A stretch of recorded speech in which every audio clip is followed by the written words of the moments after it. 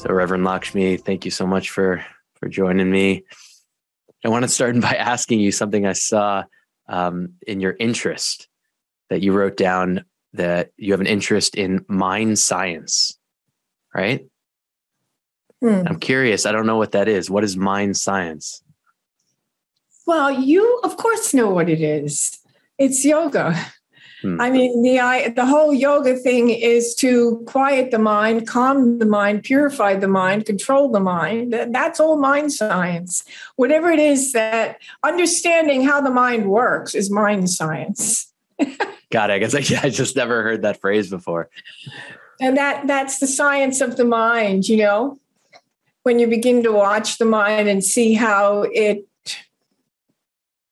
operates for you in your life, whether it's operating beneficially or not. That's probably my biggest interest or my biggest occupation, is dealing with the mind. And I feel that it's a mental, you know, and the Hermetic philosophers say it. It's this is a mental universe. The universe is mental. Everything is mental. That we're a mental creation of the all, right? Which is not different from what yoga says in some sense, really. You know,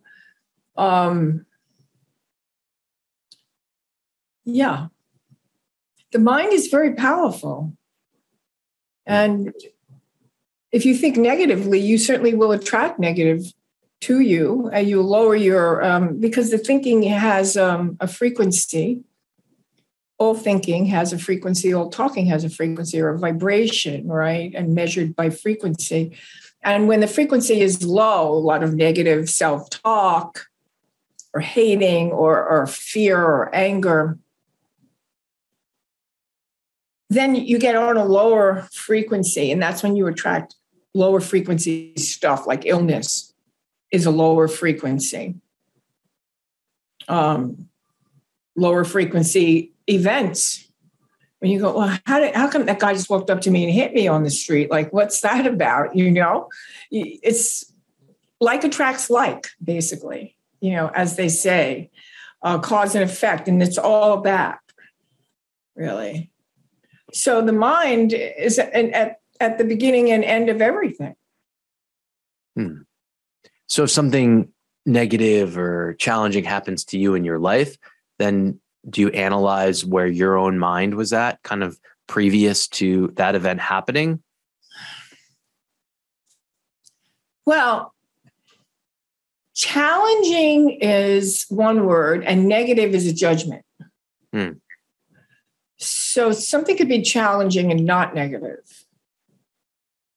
But to call something negative is a function of the mind. It's a part of the mind. The Buddha would say, I don't like it. This is good. This is not good. You know, that part. So the question was again, you're talking about kind of when external things maybe affect you, not the best word to use, but maybe difficult things happen. Maybe you were saying that is a function of what is happening internally with yourself, right? I go back to the mind. Yeah, I do.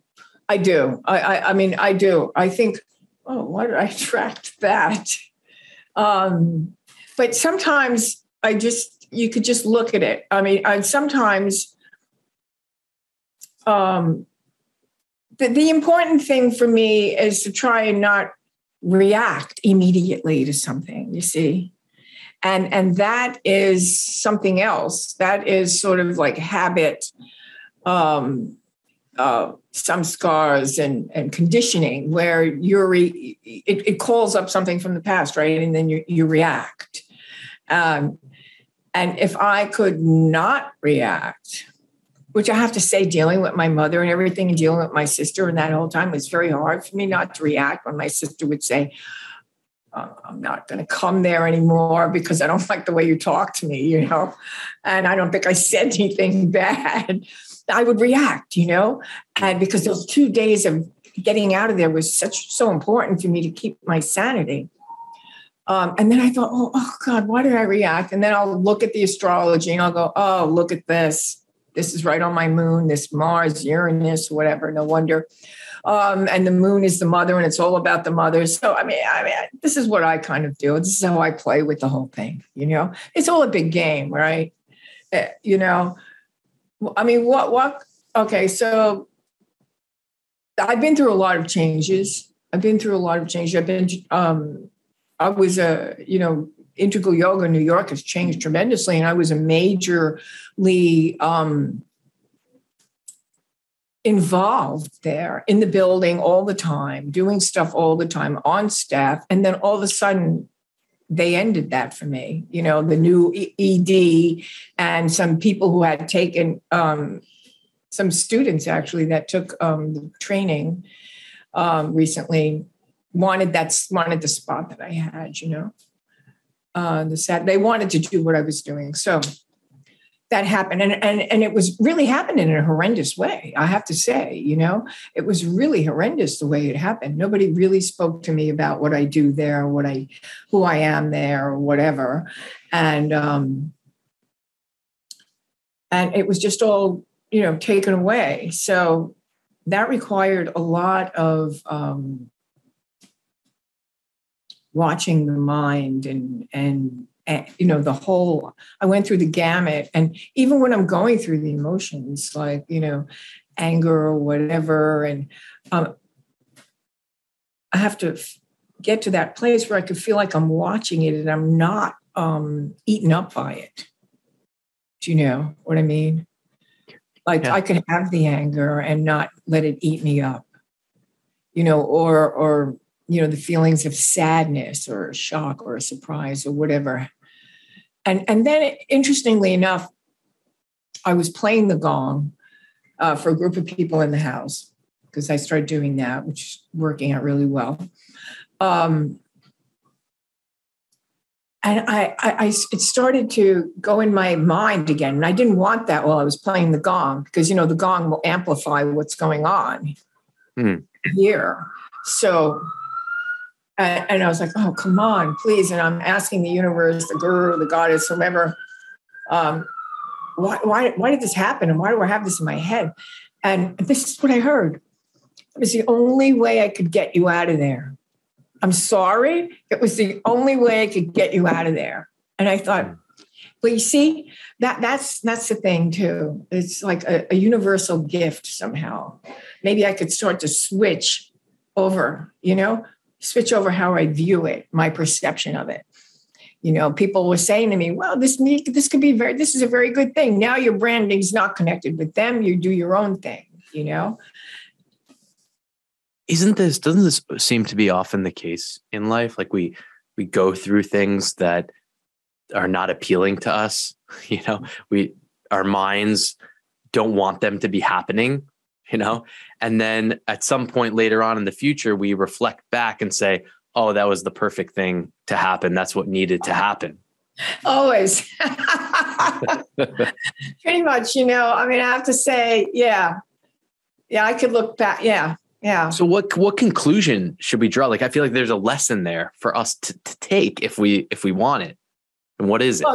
Well, yeah. The lesson is to not react when something is happening and to keep sort of an openness about it, not let the mind go, oh my God, this is the worst thing that could have happened. Everything's going to be bad for you now. I mean, just think of all the things the mind could have done, with that, and I could have done a lot of things against myself. See, you're not as good as you thought, or, whatever. I mean, the mind could have done whatever it wanted. So to be on top of that, really, to continue to watch the mind and how one talks to themselves. What else could you do? To learn how not to talk to yourself rudely. Yeah, it seems like we're often like the hardest on ourselves. We're much harder on ourselves than we are and anyone else. What's that about? Yeah. Yeah. Well, for me, I would have to say that I didn't hear that many great things when I was younger. I was pretty dysfunctional family that I had. And either nobody was paying attention. And then, of course, I probably did things to get attention that weren't terrific. And then the attention was negative. And then I had a little bit of a learning curve, because I learn a little differently. And then I was called all sorts of names. And, like I had each person in the family has a position, and so mine wasn't terrific. It was more like a scapegoat or put all the sins on that one and throw the goat off the hill,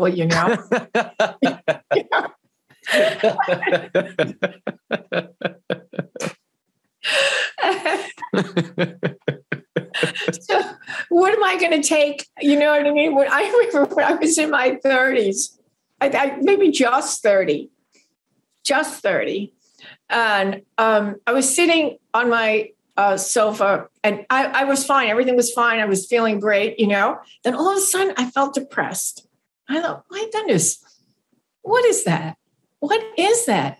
And I realized that my mind was saying all these things to me, and I had all these books on the shelf and creative visualization. I read that Shakti Gawain, I remember. Then there was The Power of Positive Thinking was on my shelf. I picked that up and I started looking at it, and then the Course in Miracles I got turned on to. So all those things helped me begin to watch the mind, and learn about the mind. And like Shakti Gawain, she said, oh, well, look, you're creating negative. Why don't you just create positive? It would be just as bad as that is. This will be really great. So why don't we just do that? We can do that. And I thought, oh, that's great. And so all these, and what I realized? That I had a reel going on, a reel back here, like negative against me, like it's never going to turn out or, whatever it was. And I didn't even hear it, but it would play in the background. Mm. I think a lot of us have stuff that plays in the background that we don't even hear. It's not even audible anymore. It's just, negative. I felt those months and years or whatever after that the job I was doing, because my job was when I had a negative thought to change it. I felt like this was the hardest job I ever did. And it was 24/7. And I couldn't believe it. I couldn't believe it. I couldn't believe it. It was, I guess I was like maybe 29 or something, or 30 or maybe 31. I don't remember. But, so that was such a big surprise for me. So I had to start to get a hold of that, that whole, that mental thing, and that's what I had. Maybe not everybody has so many negative thoughts, maybe they have some only or whatever they've picked up, but everybody has something. I mean, why come to this planet? Why take a body if you don't want to work and raise your vibration, raise your consciousness, right? That's the idea, isn't it? To come here, you can only do it through a body. You need a body to do it. Even the devas, they sit in heaven for a while. If they want to raise their consciousness, they have to come to earth. They have to take a body.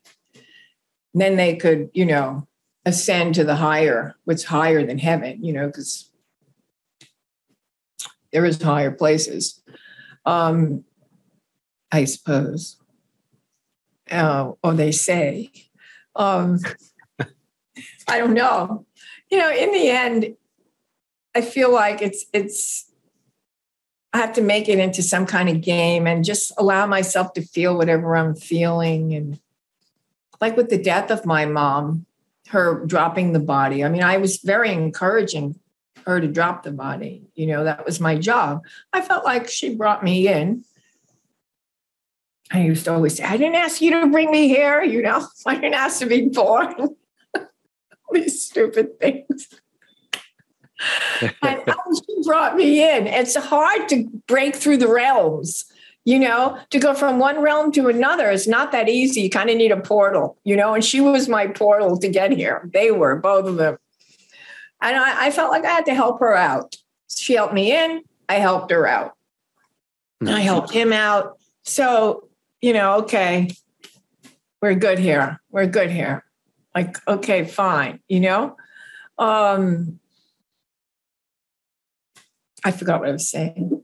Anyway, I think like the mind sees the power of it that you're alluding to. What I see is it's trying to make sense of something that, from my perspective, is so far beyond what's capable.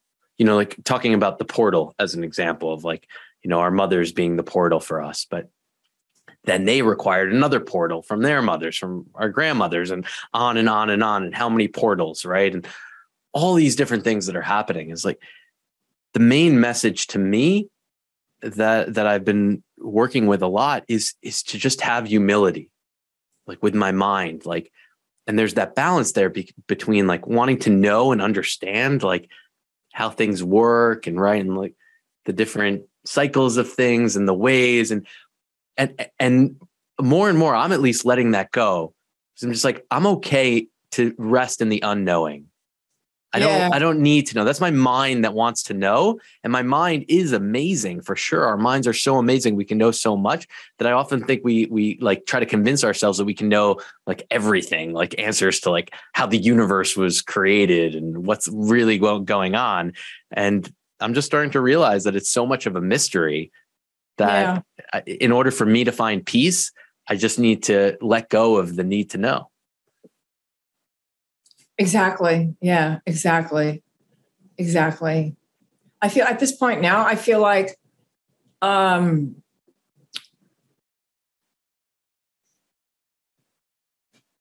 forgotten most of everything I know. And sometimes I could pull something up, but usually, yeah. I know I've considered sometimes like if I'm so in the present moment that I won't remember it later on. That in order for me to remember it, I have to like think about remembering it in the future, like planning that, Oh, interesting. Wow. Yeah. Exactly. And then you lose it. Yeah. Exactly. Yeah, I know. The mind wants to know. I mean, there was a point I remember when I was younger, and it's an astrological reference also, but it's at a point in I guess it's in, everyone goes through it around their 40s where they begin to think, well, all this stuff that I believe about everything, spiritually, mystically, this Neptunian stuff, do I really believe it? All of a sudden you question all your beliefs. You're at that point in your life and you're questioning everything and it came up for me like reincarnation, and I've always believed it. And then all of a sudden I started questioning it, and I thought, because they would say things like, well, maybe the people that were killed in the Holocaust were also people that killed other people. And, there's all sorts of stories, about whatever, and I just thought, none of it became adequate anymore. Like all of a sudden, all of what I thought was adequate was no longer adequate. And I had to just leave it with, I don't have a clue. I don't really get it. I understand the principle of cause and effect. I do understand that. And they call that karma. And there's a lot of ways you can look at that. But it's basically the same thing. If I have a vibration, I'm going to attract that. It's cause and effect. I'm going to pull in eventually. And but I don't know. What do I know? The truth is I don't know. I don't really have a clue. I have ideas and I like to play with things and I like to watch things on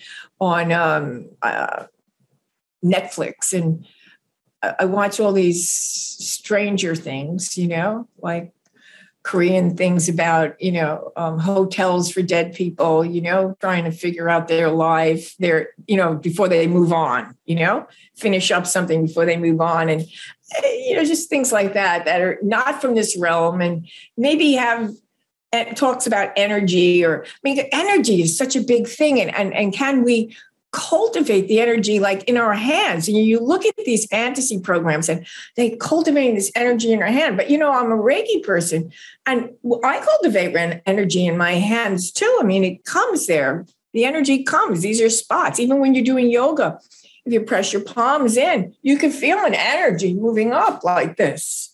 And you have a whole other posture, So are those fantasy programs fantasy? Is that real? Is this fantasy? I mean, I don't know. I want to keep my light bright and I want to keep my consciousness high. And I want peace of mind. And the rest of it is, I'm supposed to be doing something here. I guess I'm doing what I'm supposed to be doing. And I always say, well, whatever, send who you're going to send, take me where you're going to take me, whatever, In the end, that's what you're left with. What do you say? Like, I say to the God, I say to the goddess, take my head, take it, cut the ego, man. Because, sometimes I just can't, you have all these thoughts and you fall into something like maybe something that we were talking about earlier that you don't like or you think is unbeneficial. And you start falling into all sorts of ideas and thoughts about it. And you realize you got caught in some trap. And it's like, oh my God, get me out of here. I just don't want any of it. Just take it. It's all going to happen how it's going to happen without all of my sussing out what's going on, what happened, what will, just take it. I give up. I'm tired. I'm retired. I felt like I retired a long time ago from the job of controlling everything. I'm retired. You do it. I think it's easier to do that when you're older, though. I mean, for me, it's always happened when I'm up against the wall. In my life, looking back, I've always been one of those people that held on to the last breath. But now I know better, hopefully. Hold on to the last breath. What do you mean by that? Well, the universe wants you to let go of something and you're fighting it. You're not going to do it. You're like up against the wall. You're on your knees already and you still can't move forward or let go. That's what I mean. And then at some point when you're like that, you go, okay, I've had it. And of course, that voice is the voice that's heard because that's coming from deep within, that voice is heard. Yeah. Some people can get there sooner. That's all I mean by holding on to the last breath. Right. So is it like our lives, like the universe around us that they're trying to teach us? Right. And maybe that's what you mean is that it's like the same lessons will come up again and again and again until we learn. Right. And then it will dissipate and then maybe something else will come that we need to learn. Yeah. Right. But ultimately what is the main message that we all need to learn to let go. And just to be. I've been thinking about this recently. Is like maybe we all have the same purpose. Like what if all of our purpose is just to be, and it's as simple as that? Could that be possible? Oh, I do think that is possible. Yes, I think that many of us don't know it, and some people think it means to reach the top of whatever they are interested in, and to get that kind of status in the world or recognition. And some people, that's really, really, really important, and they do it. And hopefully that's giving them what they need and want. And but I think generally we're here to progress in consciousness. That's why we're here. Some of us just don't know it. I mean, many people don't know it. And some people get to know it later on in life. I did all that. It didn't make me happy. All right, I got this. I thought this was going to make me happy, and it didn't. And that keeps happening. And then at some point you realize that, it's just really being kind, smiling at people. Smiles are contagious, taking care of someone who needs taken care of, whether they're a stranger or whatever on the street or whatever it is, really. And so, I mean, I feel like what I do or what the universe what does through me is helpful for people. It's helpful for me. I know that. And it's helpful for people. So that brings me a lot of joy that I'm able to do something like that for people. That's joyous, joyish. Do you see it as like a kind of a getting clean, that doing this work within myself, like getting clean, and then the cleaner I get, the more pure of an instrument I become, which the byproduct of that is that I'm going to be of more service to other people. Like the cleaner that I am, the more it's going to serve others. Yeah, well, that's pretty much it. That's one way of speaking about it, for sure. And they talk about purifying the body, purifying the mind. And for a lot of work absolutely. Absolutely. Like I know, like for work, if you're doing work that's considered healing work, or any of that kind of work, in my understanding and my belief that the instrument has to be clear for the energy to move through it. I mean, if you've got things lodged in places like fear or anger or whatever it is, resentment or desire, all that. If you've got that really lodged up in places, then it takes the space of light. And if you could let that go, maybe even for a half an hour or an hour, maybe during a gong bath or something, or a yoga class where, you could just release some of that stuff and just let it rise up into the universe. The thing that rushes into its space is light, and you become more light. And people will see it right away. People will look at you and say, they'll start talking to you on the street. You'll get it's noticeable. It's noticeable. Even if you don't notice it, other people will notice it. More light fills the body. Yes, it's exactly that. It's exactly that. I mean, clean, the word clean somehow, I don't know, bothers me a little bit. It's an implication that it's dirty, but maybe that's the accurate. That might be the accurate word, you know what I mean? It's just words, like our relationship with words. Like yeah. It's even like the other layer of clean is that like not accepting the dirty as not being dirty, right? That's like another way of getting clean. The way I see it is like the total acceptance. Changing your perspective? You mean changing your perspective? Yeah, changing your perspective. Like there's so many layers to the cleanliness. It's not necessarily like what I heard you saying is like, being aware of my relationship with maybe the areas within myself that I'm still, having difficulty or challenging, right? Like in order to clean them up, right? I, in a way, need to love them. Like something Ram Dass says about like his dark thoughts. He's like, when I have a dark thought, I see the dark thought and I love the dark thought. Yeah. and then something happens. It dissipates. Yeah. Everything's here. Dissipates. Right. You Like it goes. Yeah. Like moving away from the battle mentality of there's good and there's bad. Right. Instead of just everything is here.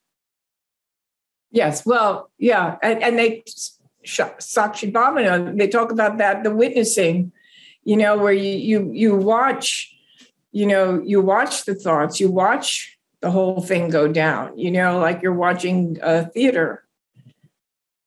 And if you're really watching, you've eliminated the judgment part of, oh, that's good, that's bad. I want that, I don't want that, I think that would be the goal. I would consider that the goal, right?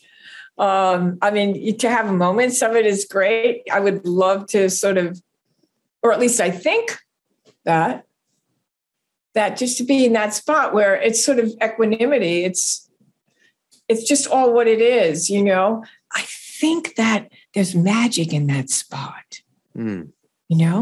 And I think that when you're in the spot, when you're in that spot, I think everything is magic. That's what I think. So yeah, I would love to get there and just sort of flow through that. Yeah. It's like, the way that I see it is like there could be some guilt or shame that I have within myself, right? That comes up. And so I can see that okay, I have some shame here. And I can see it and I can say, I see you, shame. You're allowed to be here. It's okay. But at the same time, I don't need to hold on to you anymore. I can let you go.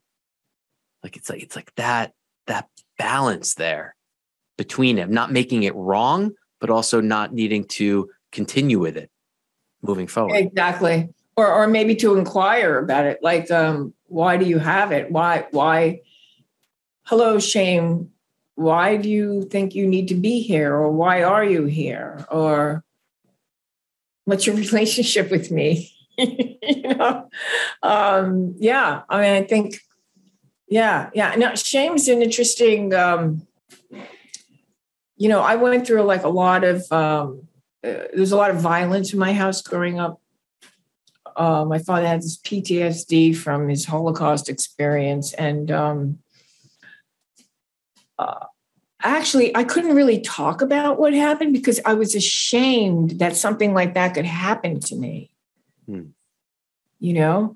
That type of physical violence could actually happen to me. And when I realized that was the case, some light was shed on it. And then that could start to dissipate, some of that, So I think around trauma, there's perhaps that type of those feelings as well, and it's not even like something that, okay, I'm ashamed I yelled at my sister yesterday. I'm ashamed of myself. But it's not that. That's just, I wish I would have held it together, It's something much deeper or something, and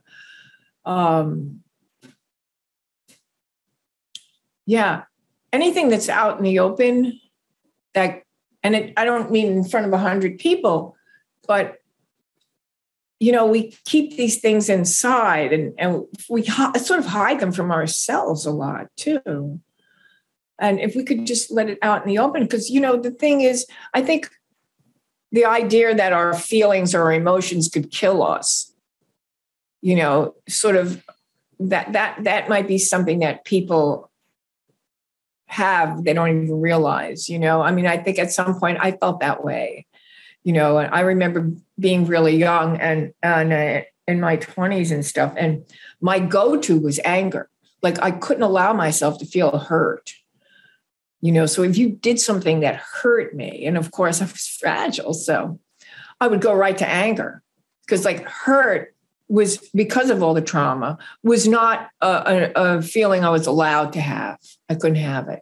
I would marvel at people when somebody would say something to them and they would just nonchalantly say, "Oh, that hurt." And I would think, my God. Yeah. So there's all this stuff to become aware of, and everyone's got different stuff. And and I, there's so many tools around, actually, spiritual practices, and and the right things come to the right people. I mean, when you're ready for something, it comes, right? When you're ready for the guru comes. What is your relationship with the guru? Well, I'll say, okay, who's ever listening, the guru, God, the mother, it's all one. Shiva. I feel like it's all one big thing like that. I know from my first yoga teacher, Swami Bula Maharaj. I studied with him 5 years. I saw him every day, except when he wasn't around. I was one of his teachers at the time. I didn't realize the importance of it at the time, of course, how special that was. I didn't know. I was in my 20s and I didn't know.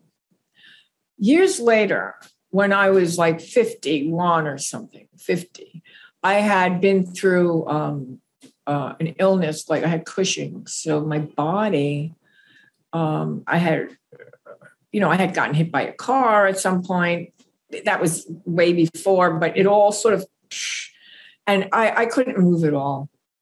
I mean, my back was out. They had me on all sorts of drugs. I had inflammation all over because Cushing's is actually premature aging. And I had this at the time that I was going through losing my hormones, and they thought, oh, she's just losing her hormones. Nobody could diagnose it. And I had it for a long time, and I was really debilitated. And then, and my mind was insane because, this cortisol rushes through your body and your mind becomes insane. So it's that kind of thing that you can't do anything for yourself because it's like you're having a nervous breakdown every second, right? And it's because of that now that I don't have the luxury to hold on to anger and all that stuff because I know I can't. My adrenals are, I don't want to push them. So I just have to let it go. But once I did finally get better and they put me on a little drug and the cortisol stopped, and then I was able to go back to yoga and I was able to go back to the chanting. I did a lot of chanting, a lot of mantras. I saw that my mind was sick and that's why my body was sick. Then I was able to get back into yoga. And had I not had the yoga from before, had the guru not put the yoga in my body, because they do that, they put it in you. Had that not happened, I would have just been a big mess. But because I had it already, and that's when I realized, oh my God, that was such a gift. Because I went back into yoga and little by little, and I was doing all this stuff, and people thought I was doing great yoga. And of course, I didn't think so because I wasn't doing half of what I was doing before. And I was just sort of trying to, but, there was a lot of flexibility and a lot of whatever. But that's when I realized the importance of a master. The real importance of a master, that and it was much later on, this person actually put this in me, and here I am in such good condition now, able to get back because of it. So there's something special. I mean, I didn't have the opportunity of being in contact with Satchidananda. But nonetheless, I know that he's my guru. I just know it. And I've had experiences, Yeah.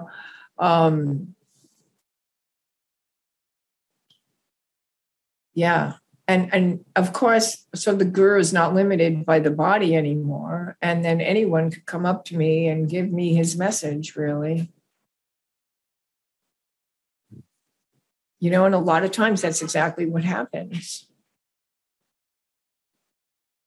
And so why should, I know I was in my ATT, I remember, Dijon, and Ashokananda were the teachers.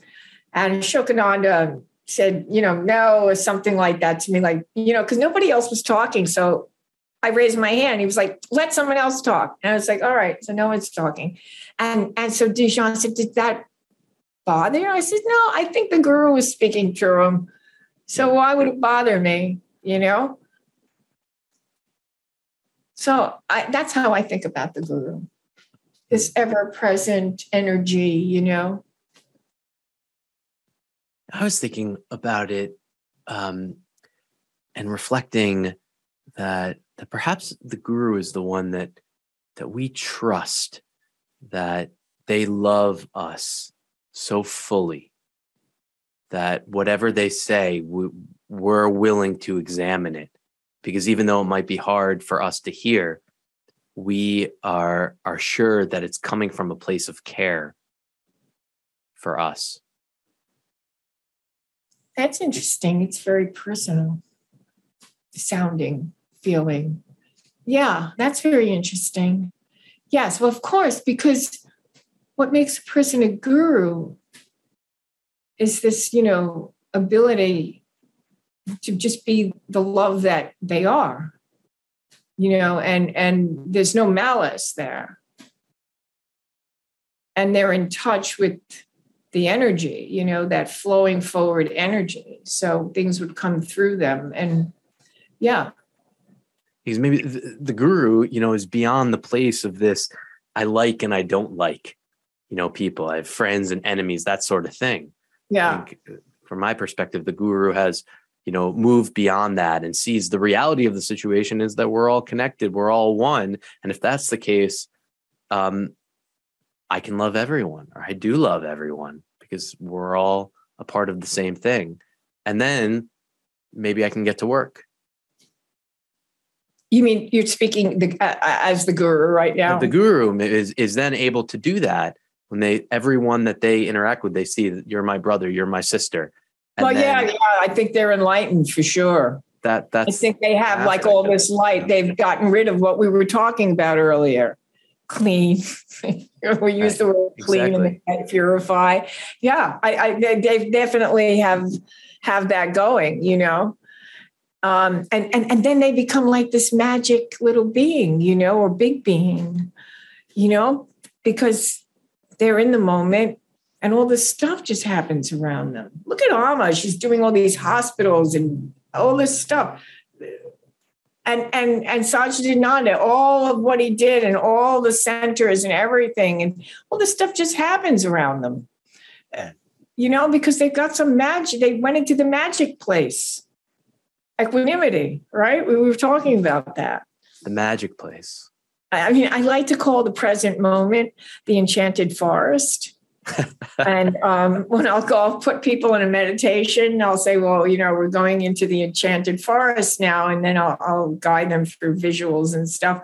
But it's and that to me, that's the present moment. You mentioned earlier about seeing life as a game, alluding to it as a game, right? And is that connected to like the enchanted forest? Like if I see this experience as I'm a player in the game, then it becomes connected to having fun. Right, exactly. Yes. That if I see it like this is a game, this is the ultimate game. This is the total ultimate game. And I'm in the most direct control of this character. Right. And then now that opens me up to having fun. What makes more sense than to have fun? Yeah. I was watching this show on origami, and they were interviewing all these people that were heavily into it. And there was this one kid who became like a professor. He was a physicist at like 12 or something. He was like some ridiculously high IQ. And the man, the interviewer said, well, will you continue doing this origami? And he said, well, as long as it's fun, yes. And I thought, there you have it. Spoken from a genius. You have to have fun. And isn't this what our guru said all along, Satchidananda? Have fun. Why not have fun? Why not? And what leads us from that? Because I see it's so natural for a child. Like, there's nothing else. There's only having fun. They're in the moment. They're having fun in the moment. Yes. So what takes us from that place? And from my perspective, it's other humans and their perspective that no, it can't be fun. It has to be hard. You have to do all of these things that you don't want to do, and that's it. Whether or not you like it, that's the name of this game. This game that I'm playing, that's not fun. Well, there's definitely that is out there. That's the teaching, and maybe very much so in Western culture. And who knows, maybe all. Yeah, that's definitely a perspective. Yeah, because you think about schooling, right? This is how I look at it. Is how are you spending the majority of your day? So we have children. The majority of them go to school. Okay. You need to wake up at this time, and then all day long you need to be doing these things, and you don't really have a choice. For most children, you just sit here, you take this class, you need to do all these things. That's like life. That's like life. So then I'm used to that, so I'm going to continue that on even after I'm out of school. Have fun doing that or not have fun doing that. You can either make it that it's fun or make it that it's not fun. Well, I think intrinsically, if you have your freedom taken away from you, that it's much more challenging to make fun out of that. That doesn't feel fun. And you're referencing like being in prison? Or being a child, which maybe is not so different. You have very limited freedom. In school, yeah. I think that, I don't know. Kids have fun in school sometimes, no? Oh, for sure. If they have a great teacher, the teacher makes it fun. Yes. See, this is the thing. If you have great people around you and it's a fun school and that's there, and if the school has that kind of, energy around it, yes, we want to make this entertaining and fun for these kids. This is a great way to learn. Then of course it's more likable. I mean, when I was younger, I remember it was kindergarten. It was in South Bronx, and when we still lived there, and we had recess, right? No, we had to have a head on the desks. I had my head on the desk, and there was a boy, and he had this beautiful hair. It was like kind of straight, and I don't remember the color. Maybe it was, I don't remember, brown or blonde or streaky or something. And I was touching the hair because it felt nice. Oh, I got in so much trouble for that. I got in a lot of trouble. I got yelled at, and I remember thinking, I didn't do anything wrong. All I did was make nice to his hair. His hair felt so nice, and I'm sure he'd enjoyed it, I don't even know the kid's name, but that was like a very bad thing in 1959, I guess it was. So times have changed, I think, somewhat. I don't think they're exactly like that in school now. Yeah. But yeah. Does Zen have dislike school? She just started, actually. Now she's liking it very much. I mean, she's just in preschool right now. She's 3. She likes it. I imagine like the later years, I don't know how I'm going to feel about that. But yeah, we'll cross that bridge when the time comes. God willing. Yeah, exactly. You'll cross it when it comes. I wanted to ask you about sound healing. Yes. I've experienced some of your sessions, and I'm curious, any kind of general observations, reflections that you notice, the power of these sessions and the effect that it has on people that you've seen from doing this? Of course, it depends where you're starting.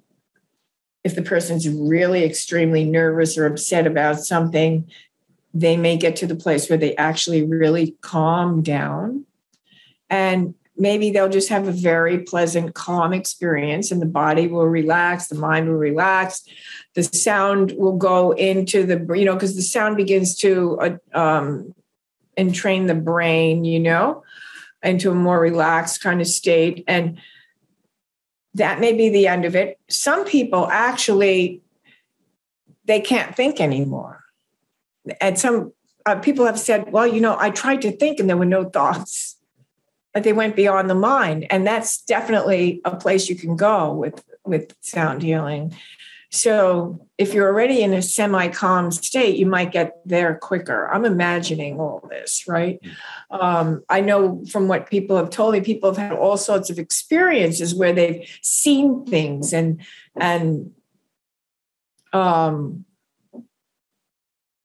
people have come to them. I did a sound healing here for a group of people that they all came together, and this, they've never had sound healing before. Only their boss had it, and the woman said that her grandmother, I think her grandmother had passed, had came to her and told her something like important. I don't remember what it was, and it changed everything about her. She was crying, and it just made all the difference in the world. So the sound healing got her to a place where she was open enough to receive some message. So there's something very exceptional about it. It's much more than just, raising your vibration. Because it does begin to empty out all of that stuff that gets lodged in the body, the fears and the stresses of daily, let's say the whole week. Let's say you have a whole week of like job and whatever. And you've got this all in your body and what to do with this, what to do with that. And then you come and you sit you lie down for an hour and everything seems to sort of melt away. And then when that space is available, your own light fills it. And then something else begins to happen. You can go a little further.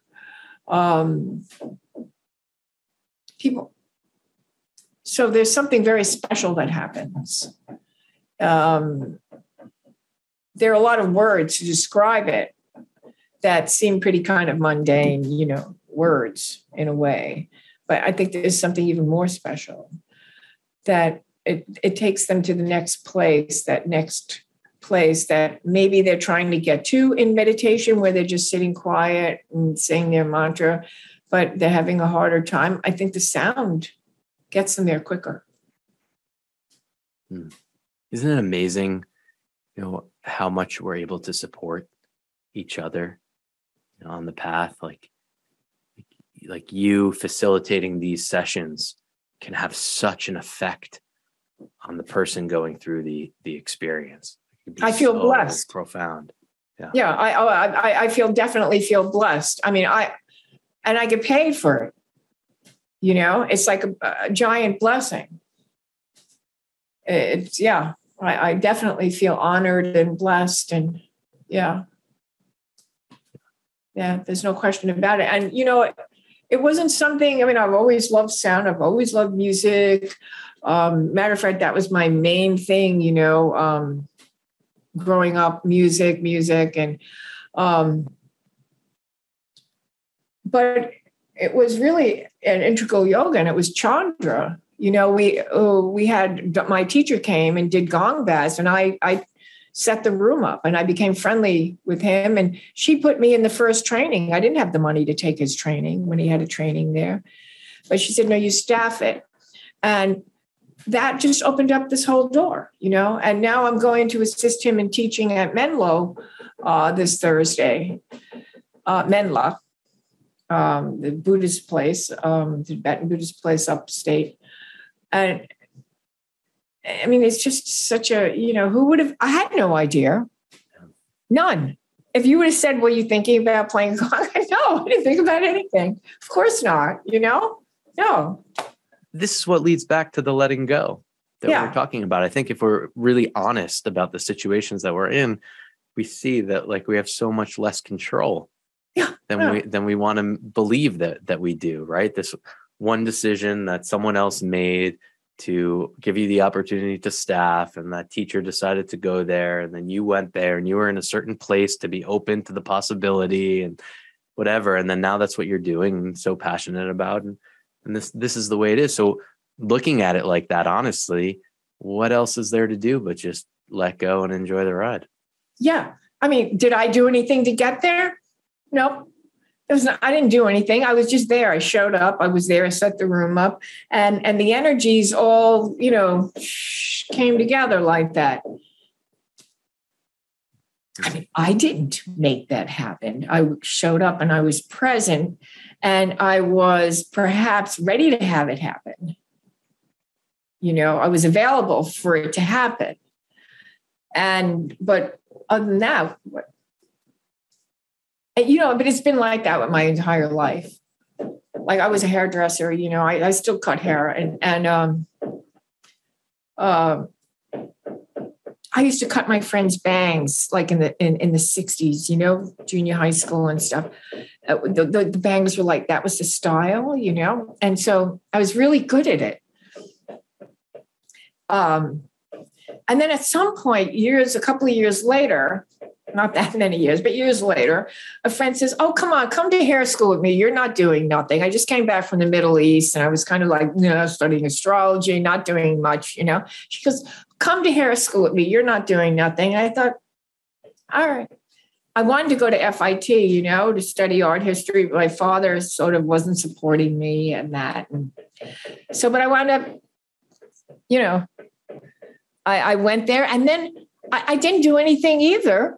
I was friendly with the teacher and his wife. Me, the man I lived with, was friendly with the teacher and his wife. And his wife worked at the salon on 57th Street for the rich and famous. And then I worked there.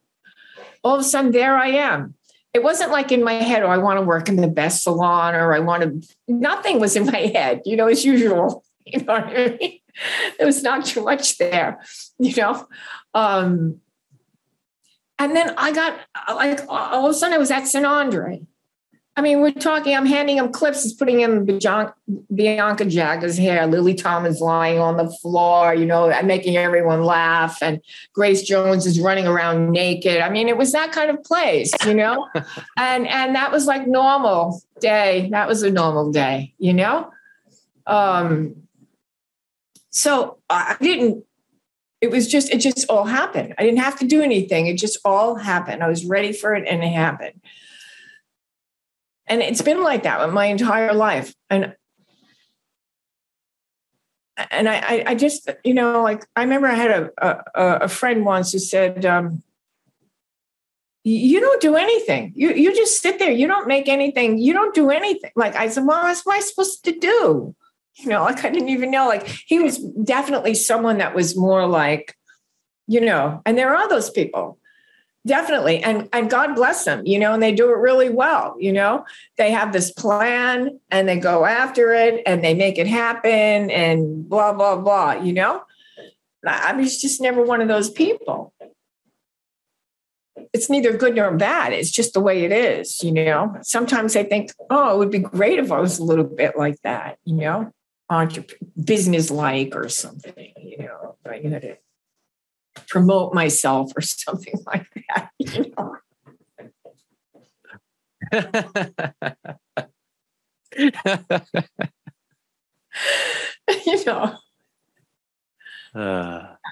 Yeah.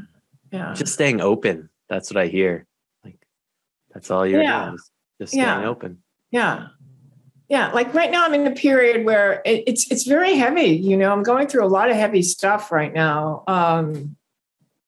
I have moments where I get like, not so much, but the first couple of weeks after my mom passed, all this sort of the dynamics of the family, like, got real clear again, and different perspectives. Again, you know? And I'd be a little angry and upset or hurt and like, oh my God. And then the next day I'm crying because my mom's passed, you know? So it's like, oh, all this. And then it was like, whoo, you know, like that. And then I had this brilliant, you know, my sister was born handicapped a couple of years after me. So she got all this attention. She needed the attention. Okay. She needed it and she got it all. And I didn't get it. And because I was, you know, like able at 5 years old to walk myself to school in the Bronx, I did. And, you know, people would even say to my mother would say later, how could you let her go to school by herself? And, you know, my mother would give him some dumb answer. She was like from a small village in Europe, you know, like that's how I did it, you know, or something, you know. But my mother is sort of like, whenever I would talk about my mother to my friends who were therapists, a number of them said the same thing, borderline narcissist. You know, and I always say my sister's just like my mother, and my sister hung out with my mother so much. Now, borderline narcissists, I'm not going to judge it, but I have to say these people are never happy. Even if they have fun and they can have fun for a few minutes, but there's some kind of like something that, you know, they're just not happy. It's never good enough. It's never enough. And it's a sad thing. You know, I mean, I didn't have a happy mother growing up, you know, and she was very hard to, even she was pleased for a minute and then she could turn around and, you know, off with her head, you know, from me in my head. And I realized my sister's got the borderline narcissist in spades, you know, she's got it big time, even worse than my mother. There's a disconnect there. And she's never happy, really. You know, no matter what's going on, I see her. She's not happy. She's not well. And I've been giving her, like, you know, sending her to yoga, whatever, you know, trying to get her to be happy, you know, satisfied or something, you know. And I thought, for the first time, I thought, you know what? I'm lucky. The universe gave me a gift by throwing me out on the streets and telling me to raise myself. Because being around her, what if I was around her all that time and I would be this unhappy person now? You know, what if that's what happened? What if, you know, being my sister was around her so much that she picked up her personality? You know, that's what she learned. She learned to behave this way. And she didn't have any other, you know, there wasn't anything in her to rebel or something. So I was rebellious always, you know, it was never, I don't know, I was dissatisfied with everything, with life. That's why I found spirituality, because I wasn't satisfied with the mundane. But what if, you know, I could be like that? I could be the person, you know, and I thought, well, I'm not. I'm a happy person, basically, you know. I know about intrinsic happiness. I know it exists and I know it's in me, and I could call it up at any time I really need to call it up. I could make myself laugh because I have a pretty ridiculous sense of humor, you know. You found the gratitude there, I think, which is going to cultivate even more happiness, I think. Yeah. You know, I just thought, wow, that let me look at it from another perspective. A friend of mine, or it was a neighbor, said that was something cognitive therapy. Everybody has a name for something, you know. And I said, what's that? She goes, well, that's what we call prakshibhavana, you know, pratiprakshibhavana, you know, turning something into a positive, a negative into a positive, you know. Yeah. So, yeah, and I never had that perspective before. So just having that perspective, maybe I'm wrong. Maybe that's not true at all, but it doesn't matter. You know, it gave me like, oh, okay, I get it. Okay, thank you. Thank you again. Thank you again. Yeah. That's it. The power in just saying thank you. Yeah. It feels so appropriate to me. That's what I realize more and more. Yeah. Say thank you. I don't know.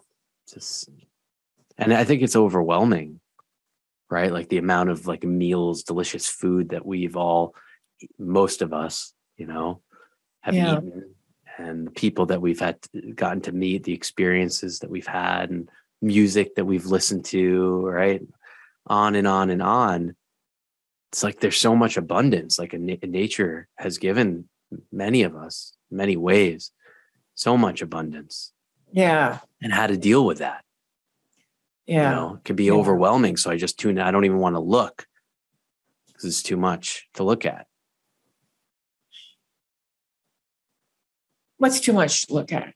How much abundance the universe has bestowed on us? Yeah, I think so. To even like start like with a practice, if I haven't been genuinely feeling grateful, like just simply for being alive, like just, I don't even have to go to the other places, just gratitude for this experience of being alive, feeling that it is a special experience to be a human being, just there, that's a lot. Yeah. I mean, gratitude is definitely one of those things we should all keep in our pocket, like a tool, we're getting a little bit like low frequency, low vibration, pull that one out. Right. We can, that's a big one. Wear it as a plaque. Yeah. Yeah. It's definitely, yeah. What do I have to be grateful for? And, like I'm in New York City, so I'm walking around, I'm seeing people eating out of garbage cans and right underneath is a luxury building. That's basically what I'm looking at. And I see all these people in the park, which I walk around, and they're really strung out. And I feel like, oh my God, such gratitude. That could be me. It could be me. It could be me. It could be me. Who's to say? It could be me. You never know. Who's to know, but just, I think like, my God, I have a warm place to go in the winter. Right. During the last couple of years, there was a lot of people who didn't have that. In the park by my house, Union Square, Freedom Square, we call it. But yeah. So there's really, a lot to be grateful for. And then all the magic, all that present moment magic, all of the, because we're given all this stuff, but we just get so caught up in this idea that we're the body, we're the mind. We can't separate ourselves from that, And you start to realize that you're so much more than that at some point, and it's very freeing. You're an energy, like a plasma, that's been around before the body. So you take it. It's a beautiful, I got lucky. I got a pretty good car here, vehicle, vahana, in Sanskrit. And I'm going to take care of it. I have been through periods in my life where I have not taken care of it. I have pushed, that thing. But, I respect it. I'm going to take care of it. It's my instrument, It's not me. who I am. I'm going to drop it at some point. It's going to age. It's going to change. It's like an old car. Car gets old. You get another car.